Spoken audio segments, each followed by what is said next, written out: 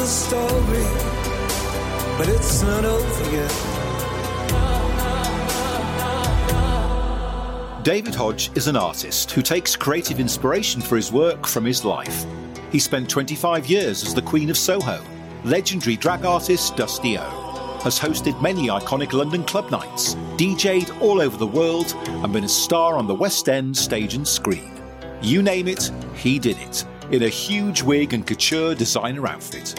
Here David talks about each decade of his extraordinary life, the highs and the lows. This is David Hodge, the boy who sat by the window. Hello, David. Hello, Jackie. How are you? Oh, I'm all right. Good How are man. you? I'm very good, thank you. Good. OK, so last week it was all about the 80s. It was. So this week we're all about the 90s and what a decade you had in the 90s. Well, I don't remember most of it. I developed quite a healthier affection for the illegals during the latter part of it. Well, let's see what we can remember, shall we? OK. OK, so we left the 80s and you were heartbroken. I was. Lee was no more. No. And you decided to move to London. Yep. So what prompted that? Well, after Lee and I split up, it was about 6 months of I've never felt as devastated. To this day, I've never felt as devastated. I don't think you do after your first. I think your first love is devastating. And it totally broke me, really. But in a sense that it also gave me a massive opportunity because I couldn't face anything that reminded me of our time together. I couldn't face anything that reminded me of him. And I knew I had to get out of it. You know, I knew I had to. Otherwise, I'd have been dead. That's how I felt. We used to drive around Andrew. I told you about my friend Andrew in his car. And I used to sit in the front and I used to think, I wish we could crash into that wall. Then I could stop feeling like this. So it was serious, you know, and I lost a lot of weight. I went down to 8 stone. I was having a bath once and my mum came in. There was no lock on our bathroom door. She'd have knocked it down anyway, but she came in and she saw how thin I was and she said, "You've got to stop this, son. I don't know what's gone on. I know something's gone on." Did she know you'd I hadn't told her about Lee. I kept it all secret. And she wouldn't have been ready for it at that point. But she was so devastated when she saw me and so thin and I wasn't eating and just terrible, real state, really. For someone so young, you know, it was like, it was bad. And so Andrew and I formulated this plan that we'd come and have a look at that there London. My friend Hayden, who I'd done a lot of clubbing with in my earlier years, he'd moved to London and started at university. So he was living in a house with a lady in Barnes. So we drove down. Lovely, lovely house in Barnes. You know what, Barnes is very pretty, very nice, posh area. I thought the whole of London was like Barnes because how wrong I was. And there was a spare room. And so I just said, "Can I have it?" Basically, I'd got a couple of £1,000 left over from the business. I thought, I must be able to find a job in that there London. Never had a job. But what sort of job? I was convinced that I'd find a Did you think? Oh, I thought I'd find a really good one. Someone would see this massive promise about this kid who couldn't do anything really. And they'd either make me a pop star or I'd become a top fashion designer or, you know, something like that. A lot of money. You'd have a lot of money. Yeah, I'd have loads of money. Everyone would love me. I'd do nothing. Nothing. Lie in bed and peel grapes and apply eyeliner. It wasn't like that, of course. Funny that. So we came down to London and I'd got my 2 bags of clothes in bin liners. My mum was very upset. She said, "Oh, but you'll be back in 3 weeks. You won't last down there." So we had 2 months in Barnes. Within 2 months, I think I had about 4 jobs. But they were always awful jobs. I worked in a Japanese knick-knack shop on Regent Street. That lasted about 3 hours. When they told me I'd got to wear a green happy coat, didn't make me feel very happy. No. So I left at dinner time. Great. Didn't go back? Didn't go back, no. Yeah. Worked in a tie shop for about 4 hours. Okay. Decided that ties weren't my thing, No. really. So So then I saw that there was an advertisement. But you know what? In those days, you could just walk out of one job. Oh, and, yeah. Yes. Yeah. The man from the tie shop kept phoning for weeks. He said, "Oh, you're very good. You're very good. You've got a lovely personality." And I was like, "No, I'm not coming back." I used to put the phone down on him. So I decided to try and focus on something that I was good at and that I knew about, and that was makeup. So I saw this advertisement in the back of the Evening Standard when it wasn't free. It was for a company called Beauty Consultants Bureau, and they were looking for freelance, basically makeup girls to stand on the counters, boys and girls to squirt perfume. And so, yeah, I went and I got the job. I was interviewed by, I think, what was the equivalent of Mrs. Slocum. And I bluffed and lied my way through it because I had not really any experience of Dior or Chanel. I'd been using Boots No. 7, that's all I could afford. But I did have a basic knowledge, and I was quite chatty and cheeky and whatever. And I'd had my hair cut as well by that time, so I didn't look quite as freakish. And so I started working for Lancôme in various counters, did that for about a year and loved it, actually. Did you get lots of freebies? Got loads of freebies, got all my nice skincare and you name it. All the girls on the other counters would give me bits and bobs, and it was fun. And I worked in Boots in Knightsbridge, opposite Harrods. And I did that for about a year, and it was great fun. Did you get lots of famous people coming in? Oh, Esther Rantzen. Oh. She bought some perfume, Esther Rantzen. And I was on the Esther show as well about 10 years after that. Oh, look at that. I never told her. Oh, did I tell her? I think I did say I sold you some perfume 10 years ago. But you enjoyed it, so you enjoyed being... I did enjoy it. I did enjoy it. It wasn't great money, but it was, I'd never had a proper job. It's not the hardest of jobs, flogging slap.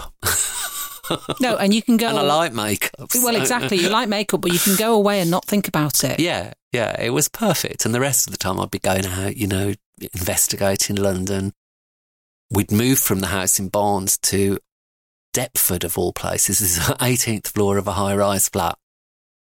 And I rented a room, I think it was £25 a week. It was terrible. It was so rough. There was always poo in the lift, dog fighting down by the basement. Oh, it was terrible, absolutely awful. But I didn't really care because I could get on the bus and in 25 minutes be in Oxford Street or, Carnaby Street or looking around Camden. And so I didn't care about the flat. And it was fun. It was like I was a baby, really. It was a new city, doing new things. In Birmingham, I'd become quite well known on the club scene, and through having the shop. But in London, obviously, I was a little no one, but I'd got big ideas.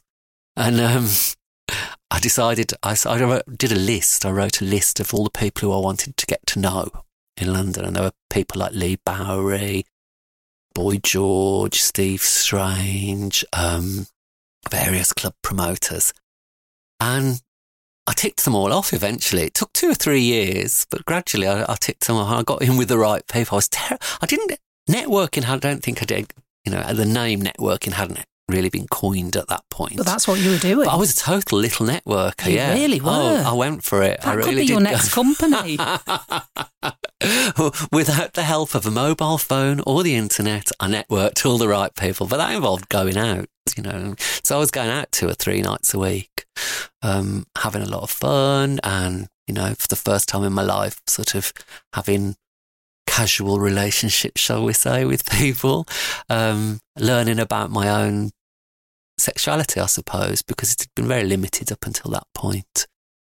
And that was a time of experimentation for me. And it was a wonderful time in London clubland as well, because sort of the early 90s, you've got Kinky Galinky and clubs like that were going on. And Kinky Galinky was this massive sort of thing in Leicester Square at the Empire. And every month, so a couple of thousand people dressed up to the nines. You've got drag queens, transvestites, club freaks, all your pop stars. Oh my God, it was amazing. Absolutely amazing. And everyone lived for that one night a month. You'd prepare, the whole month would be spent preparing your outfit and, it was amazing. So and there was lots of little spin-off clubs that were like Kinky Galinky. So if you wanted to dress up, it was a fabulous time. And were you dressing up then as a woman? No, not quite. Well, I did for Kinky, but not for the other nights. For Kinky, my friend John would come down from Manchester and he would design and make these matching dresses, and we'd do this drag duo called, I was Dusty Sam Moritz because I used to smoke Sam Moritz cigarettes, and he was Bunny Benson and Hedges, and we'd have matching outfits and matching wigs, and looking back we looked awful, but we thought we looked fabulous. And we had a great time, you know. It sort of taught me the basics about drag, because up until then, I hadn't really done drag. I'd just done alternative, you know. As I called it, titty drag. Boobs and bum and corsets and, you know, an emphasis on really trying to look feminine. So that taught me the basics in that, really. And I also got to know the people who would be pivotal in my club career, people like Tasty Tim and various club promoters, Wayne Shires, Princess Julia, Philip Salon, I got to know during that time. So it was a time of learning and networking, but without actually thinking too much about it, other than my little list, you know? Yeah, it wasn't a difficult... No, arduous task. It was just you going out. I wanted to get to know them, because making sure you were going to the right places. Yeah, going to the right places. And the people who I wanted to get to know, I didn't want to get to know because I wanted something from them. I wanted to get to know them because I thought they were interesting. And you just wanted to be around them. Yeah, course, and be part of that gang. Be part of that gang. I'd found my tribe. Very interesting. And were you going home at that point, or did you just... Yeah, I was still going home, visiting my parents and things. And gradually my relationship with my mom started to thaw a bit during that time, and she became a little bit more open-minded to the fact that I probably wasn't going to be how she imagined me to be. But that you'd be okay. Yeah, yes. Yeah. She used to say things like, oh, you can't look like that when you're 40. And when I was 40, she came to my birthday party in Sound on Sunday in Leicester Square. And I was full drag, and there was like pop stars and all sorts there.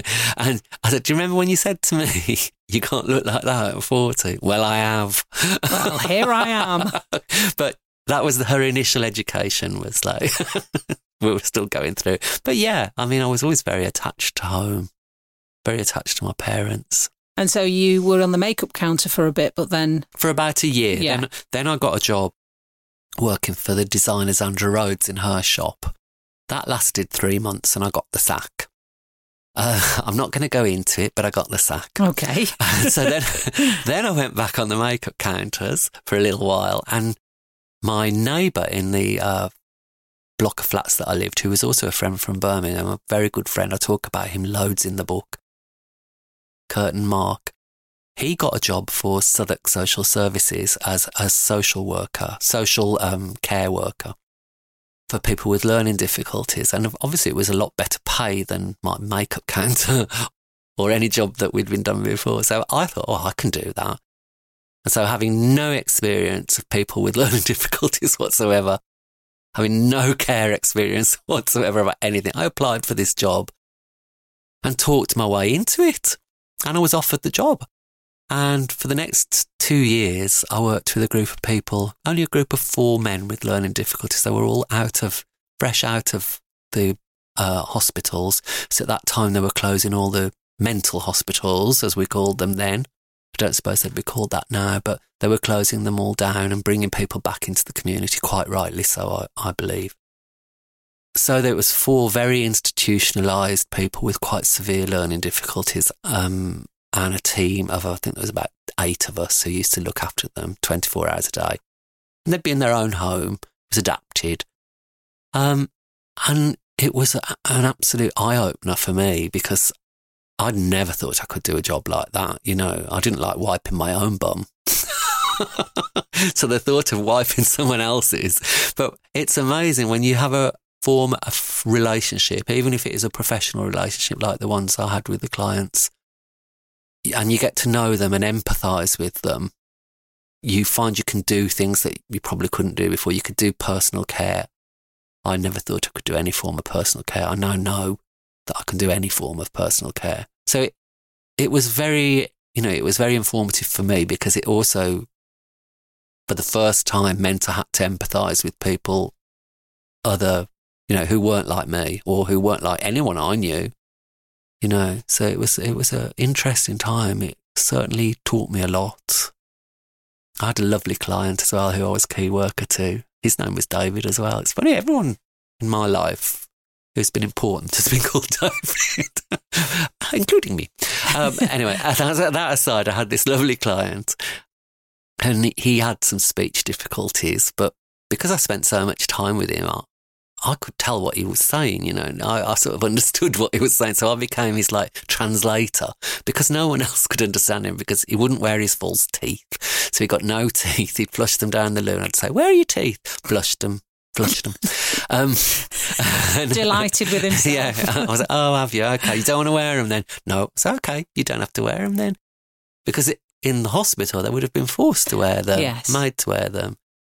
So it's your house. If you don't want to wear your teeth, you don't have to wear your teeth. If you want to wear a Mickey Mouse T-shirt at 65, you can wear a Mickey Mouse T-shirt. So it was good. You know, it was a wonderful time.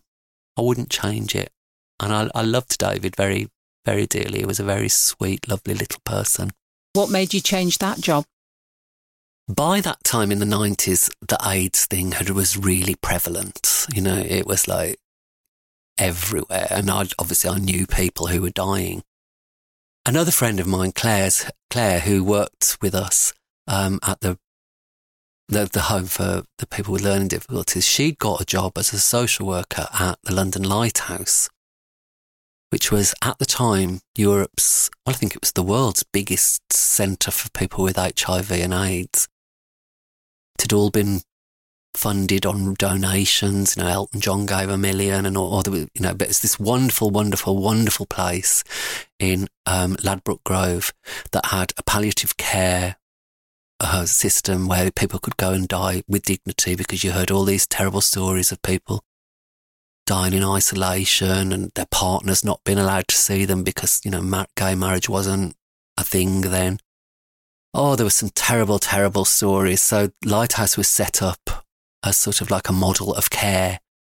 It had a daycare centre. It had a drop-in centre where people could go and discuss things, have problems, get help, access, you know, help for themselves through professional people. There was 250 paid staff and about 500 volunteers kept it going. And it was an amazing, amazing place. And Claire had got this job there and she said, "Oh, you should come over and see what we do. It's incredible." And I went and it was incredible and it just blew my mind. I thought, I want to work here. I want to be part of this. They'd got this amazing work ethos with equal opportunities and non-judgmental. And it was just mind-blowing for me. I thought, this is how the world should be like this. You know, everything should be like this. And so I applied for a centre support, part-time centre support job, which is basically switchboard, reception, and a little bit of support and information for clients. And I organised tea parties and just things to bring people together, you know, because HIV... Possibly because of your earlier job, your 2 years, that will have helped. It helped enormously. I wouldn't have been able to do it otherwise, you know, because I'd never witnessed anyone in need, you know, physical need of help or, you know, need to talk about things. I'd been very blinkered. And the Lighthouse, I was exposed to everything straight away, really. You know, it was like people were dying and there was much suffering, but there was also lots and lots of joy. It was a wonderful place to work. The support that you received from your co-workers was incredible, and it was all programmed so that you could carry on, you know, right from the top. You'd have support meetings, you'd have a support group. You were listened to by your management. It was an incredible place to be. Hugely humbling as well, because you saw people in such terrible plights, because in those days there was no, you know, medication really. People, there was nothing, you know, you died basically.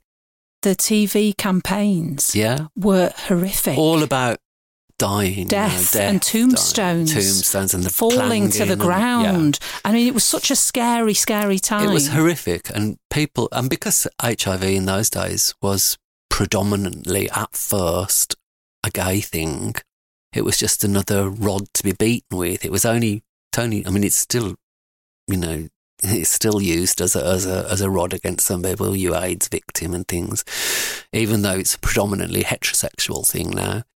So yeah, it was kind of eye-opening and wonderful and horrific and incredible, all rolled into one. I mean, I had some amazing experiences there. I met Princess Diana a couple of times. I remember it was huge, wasn't it, when she went to shake the hand of a patient. She was amazing. She was amazing. And I actually met her 3 times in total. Twice there was I just saw her. She would often pop in to visit unannounced, and Kensington Palace was only around the corner, so she'd just drive in on her own. One morning very early, the bell went on the gate for the car park, so I opened the car park. Big black car pulls in. Didn't know who was in it or driving or anything. So she parked. The black car parked on one of the disabled bays near a reception window. So I banged on the window because she hadn't got a badge. They hadn't got a badge, and sort of shushed the car in, so she reversed the car, and then she came in, and it was her. Oh my God! I said, "Oh, I'm so sorry, Your Royal Highness." And by that time, she wasn't Royal Highness. Okay. She was just Princess Diana of Wales. But because she'd been such a strong patron and wonderful, asset to the Lighthouse community, we all decided amongst ourselves that we didn't care that the royal family had taken the HRH offer. We would continue to call her Your Royal Highness. And so she sort of looked at me strangely when I said Your Royal Highness. And it was very early in the morning. It was about 8:15. And I'd been sitting on reception. There was no one in the building. No one was up. And no one was at work because people came to work at 9. And I'd been reading a Map and Lucia book by E.F. Benson.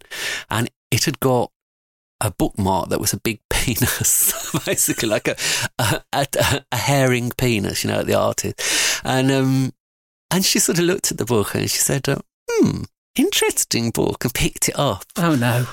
And there was the penis. She opened it. And I just looked at her and went, sorry. And she said, good read though, E.F. Benson. I went, yeah, I love E.F. Benson. She said, he's very camp, isn't he? I went, yeah, I love it. And I was like, dying inside, And I had to announce her anyway that she was here. So I phoned the residential unit. And for some reason, I couldn't bring myself to say, Her Royal Highness, the Princess of Wales is standing 2 inches away from me. Can she come up? So I just said, there's someone to visit the unit. And the nurse on the other end said, who? Oh, no. And I said, well, someone. And it's, yes, I know. I know you said someone, David, but who? You know the protocol. We have to know who it is. And then I heard laughter at the other end of the phone, and obviously they knew, they knew she was coming. They said, I'll bring her up then.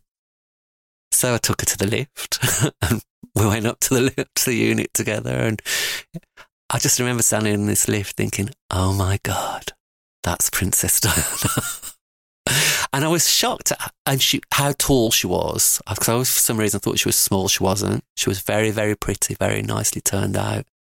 She was lovely, and she was so nice to the people who used that service. She was a wonderful, what she did was amazing. It was amazing because it changed a lot of people's perception, didn't it? It totally did. And with one act. Just all she had to do was take someone's hand. Well, the actual official sponsor, the main lady, was Princess Margaret at Lighthouse. She only visited once, to my knowledge, and when she did visit, she didn't touch anyone. She didn't shake their hand. She even had her own glasses brought in, which she used at the meal that they had. Very off, not pleasant really. Went round, had a look at everything. No smiling, no interaction really. Oh, yes. When Diana was there, it was always a completely different story. She'd go and sit in the smoking area with people. How are you? She knew people's names. She hugged people. She was interested in what people were saying. And of course, when she came, the papers came. But she knew that as well. Of course she did. She would come in sort of unannounced quite often. But when she came for a big official function and to do a speech, and she did this groundbreaking speech at Lighthouse about ending the stigma. I've never seen anything like it, really. It was like God had arrived. They'd sectioned the street off. There was hundreds of paparazzi. I'm not kidding. Not 10, not 20. I'm talking hundreds. People were screaming when she arrived. I thought, God, it's Princess Diana, not Michael Jackson. It was amazing to see people's reaction. And she knew it. And she was like a different person. When she got out of the car, she was poised. She was dressed in a red smart jacket, shook everyone's hands, accepted the bouquet. It was like a completely different person. But as soon as she got through the door was shut. Paparazzi were outside, the press were outside. And she went, thank goodness for that.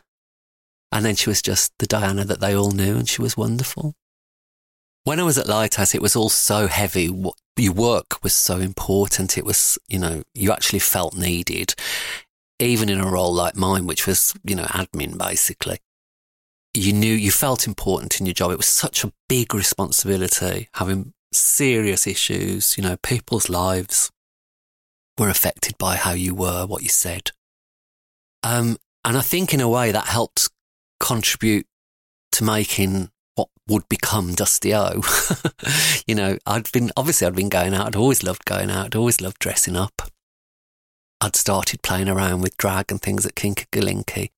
But Lighthouse, because it was shift work, it also offered me the opportunity to still go out. I could go out after work and not be in until 2:00 the next afternoon, or it could always work it so that you could go out. And I started going out a lot more. And because I'd got a little bit more money, I started to indulge myself a little bit in my Westwood habit. And I started to be noticed a lot more because I could afford to be visually more spectacular, And I think it was important for me to get out and do something totally hedonistic and totally ridiculous, because what I was doing in the day mattered. And also I started a friendship, a very, very close friendship with someone who was very sick at the time, who was poorly. So I'd got a very intense home life, living with my friend who was sick, a very intense work life, because I felt it was so important. So the other part of my life was totally hedonistic, totally dressy-uppy. It involved makeup, wigs, high heels, you name it. I lived this totally hedonistic, separate existence. And it was fantastic. I loved it, Were you buying the outfits? Were they new or were they second-hand? No, they were new. Wow. I had this motto. Once I went into Vivienne Westwood's shop, and Vivienne's mother, who was still alive at the time, she used to knit some of the jumpers, and she'd knitted one of these great big cable armour jacket jumper type thing. And I think it was about £500, and that was a lot of money in those days. And she saw me trying it on, and she said, I knitted that. I went, oh, lovely. She said, you should buy that and live on beans for the month. And I did. I was about to say, I can imagine that's exactly what you did. So I did. But I worked hard. I did lots of overtime. I got my money from, I was also, by that point, it was quite cheap for me to live, because David, a friend who I was looking after, another David, he'd got a little flat in King's Cross, and it had got a spare room, and I went in there as sort of partly his friend, partly his carer, to help him if things became worse, which they did eventually for him. And we'd got a very tight, very close, very loving friendship. And the sort of opposite side of that was this mad creature running around at night. But then I started getting work at night as well. People, because of how I looked, and because I knew some of the right people by that point, started offering me work doing the door and, various things like that in clubs, giving out flyers, and you name it, I would do it. And I met this couple called Debbie and Rick, who ran a big sort of mixed gay rave club called Pushka. Very beautiful club. It was all, they would take on a venue just for the night once a month, dress it beautifully, theme it. We had Salvador Dali themes, Winter Wonderland themes. It was like top end clubbing. It was quite expensive, the tickets, and they asked me to start doing the door there. And so I did that. And gradually my name began to sort of get noticed on the club scene, which in those days, because it was a lot bigger for a start than it is now, and 5 times bigger, everyone went out, There was no internet as such. So if you wanted to see something, you wanted to see or be part of something, you had to literally do it. You had to go out, So and I wanted to be part of this scene, and I was by that point. And obviously a lot of other people do, and they read about it in magazines, and because that's how, in those days, you got to know what was what and what was fashiony and who told you what was cool and what was not. And from there, that's where Dusty O was born, really. And gradually she took over my life. If you've been seen in one outfit, surely then you would want to get bigger and better outfits. Oh, always. And I was always obsessed with Westwood because when I was a lot younger, I'd had a friend who had like a couple of Westwood tops. This was in Birmingham, and obviously I couldn't have a Westwood top. I didn't know where to get them. I didn't know how much they were. I was totally naive at that point. And I was always made to feel like a lesser person because I didn't have these wonderful things. And so when I got the chance of buying them myself, I just went for it, and they were very good with me at Westwood, actually. Literally after about a year of buying the stuff, they gave me 40% off, which I still have today. Wow. Because I think in their mind, they see it as like club ambassadors. And at that time, I'd become, or had started to become, sort of well known on the London club scene. You were like one of the first influencers. In a way, yeah, in a way. Well, of course, they sent you out knowing that, you were advertising their product. Yeah, of course. And they also used to do this amazing sale once a year, which they don't do now, where you could buy like beautiful sample outfits for 50 quid, jacket, shirt, everything, and they're not as good now that I've seen them. But in those days, you could go, I would spend like £1,000 on my credit card, and buy 10 outfits. And that would, I think, that's my season, and then the money I got back, obviously, from doing my jobs, my door jobs and flyers, and eventually when I started to DJ, that would pay back the season money. But it was constantly like this quest for more, for different looks, for different wigs, different shoes. And because I become associated with Westwood, people expected it, especially when I started to DJ and started going around different cities and around the world. I was always billed as like, the Westwood one, the one who wore the massive heels, the one who wore the that one. I was that one. And it's expensive to be that one. It became so that I wouldn't get the work unless I was that person. So that person took over, really. I didn't mind at the time. Had a lot of fun. It was great. So let's start with the name. So Dusty O. Dusty O, right. People often ask me this. It's kind of started from when John and I had with Dusty San Moritz and Benny Bunsen and Hedges at the early Kinka Glinka days. But I decided I didn't like the San Moritz, so I got rid of that. And of course, by this time, in the 90s, I was sort of like a standalone artiste. And I wanted my own name. And everyone in those days had sort of like a club name. There was Boy George, there was Princess Julia, there was Taste Tim. The list goes on. So I thought, what could I have? And I went out one night, and there used to be a very well-known, still is well-known, drag queen called Yvette, who used to host massive club called Love Muscle on a Saturday night in Brixton, London. And she was a bit blind, Yvette. She wore glasses. And we got chatting, and she said, write me your number down, darling. I might have a job for you. So I wrote Dusty, and then I just put a little heart with a kiss either side. And she must have thought the heart was an O. She went, oh, Dusty O. And that's where Dusty O came from. And from there, I started another club in Leicester Square called Bambina, which was an amazing place. It was actually called the Viper Rooms initially. It was owned by Johnny Depp. And Saturday nights, there was a club there called Bambina, and they gave me my own room. To cut a long story short, that's where I started DJing, and they gave me the VIP room to look after. And because it was so glitzy and glam, and you get pop stars and celebrities and all sorts in there, as well as all the most cool designers, club kids, fashion kids. It was fantastic.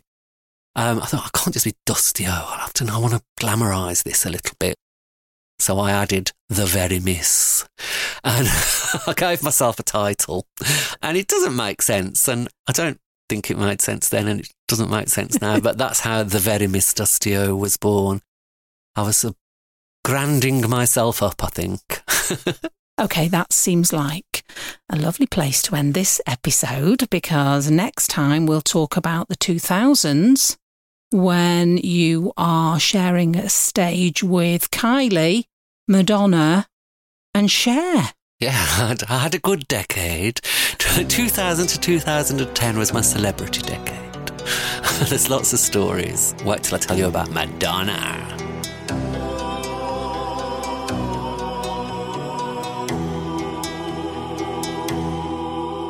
Okay, George, I've created a soundtrack for the 90s. All the three are special to me, but see what you think of them anyway. So the first one I've put is Believe, Cher. The second one is Vogue, Madonna. And the third one is one of my top 3 favourite songs ever, Generations of Love by You. Which would you like? Well, I would probably listen to Vogue, because I think that's my favourite Madonna record. You know, I think, and I have a lot of Madonna records that I like, weirdly. You know, people probably think I don't like Madonna, but actually she's done a lot of records that I love. My favourite Madonna record is Take a Bow. I love that. I play that all the time still. She's always nice about you. She always seems quite nice, you know. Well, I think she's the nod. As far as I know, she doesn't ever mention me, so that's probably, maybe that's her being nice. I mean, What you about have to say that she did say one thing about me once, which was, she said I was mean to her in the 80s and I continued being mean to her, which probably is true. But anyway, you know, we're older and wiser now, but Vogue is a great record. And although I remember at the time, a friend of mine called Johnny Darnell had done this record called Elements of Vogue, which was slightly ahead of the Madonna. Yeah. So for me, I used to play that out as a DJ, Elements of Vogue, and it's a really good song to look up. But Madonna, she just stole that moment. You know, and it's great video. No, but the thing is, instead of kind of worrying about what other people are doing, like just say, oh, I need to be quicker. I need to move faster. I need to be sharper. I need to not sit in the corner with my head in my hands, but actually go, what are people doing and what can I add to it? Because actually nothing is original. No. And it's really not about who does it first. It's about who does it best, obviously. Yeah. I think in that context, that song is just so good. It still sounds good now. Yeah, it still resonates. What about Cher, Believe? Well, Cher, I'm a massive Cher fan from the 60s. I mean, I remember buying, like, I Got You, Babe, Gypsies, Tramps and Thieves. So I've always loved Cher. I love her voice, you know, and... she's a lovely person too, isn't she? I've never met her. I've never met Cher. That is the... You have? You met her with me? You met her with me in Italy? Yeah, but I didn't really meet her. Chat. Yeah, we weren't chatty. I mean, it wasn't like sit down with Cher and have a chat. No, it wasn't like... It is according to my book. Oh, well, okay. Well, I won't argue with you, but it's like, you know, I've met Debbie Harry, but I've had tea with Debbie. You know, I've sat with her for great amounts of time. And I've sort of been to her hotel room and she was in a dressing gown. So I feel like I know her really well. Cher was a little bit of a sort of a mystery to me. Yeah. She fascinates me. I mean, she's just, she's a triumph. I mean, she's just one of those people. How many people in the world can have, you know, their name Cher and you just know that? She's fabulous. Okay, well, thanks for that, George. Next week, we're going to be looking at the noughties. This podcast was produced and edited by Jackie O'Malley. Post-production is by Carl Svensson at Tadar Media Limited.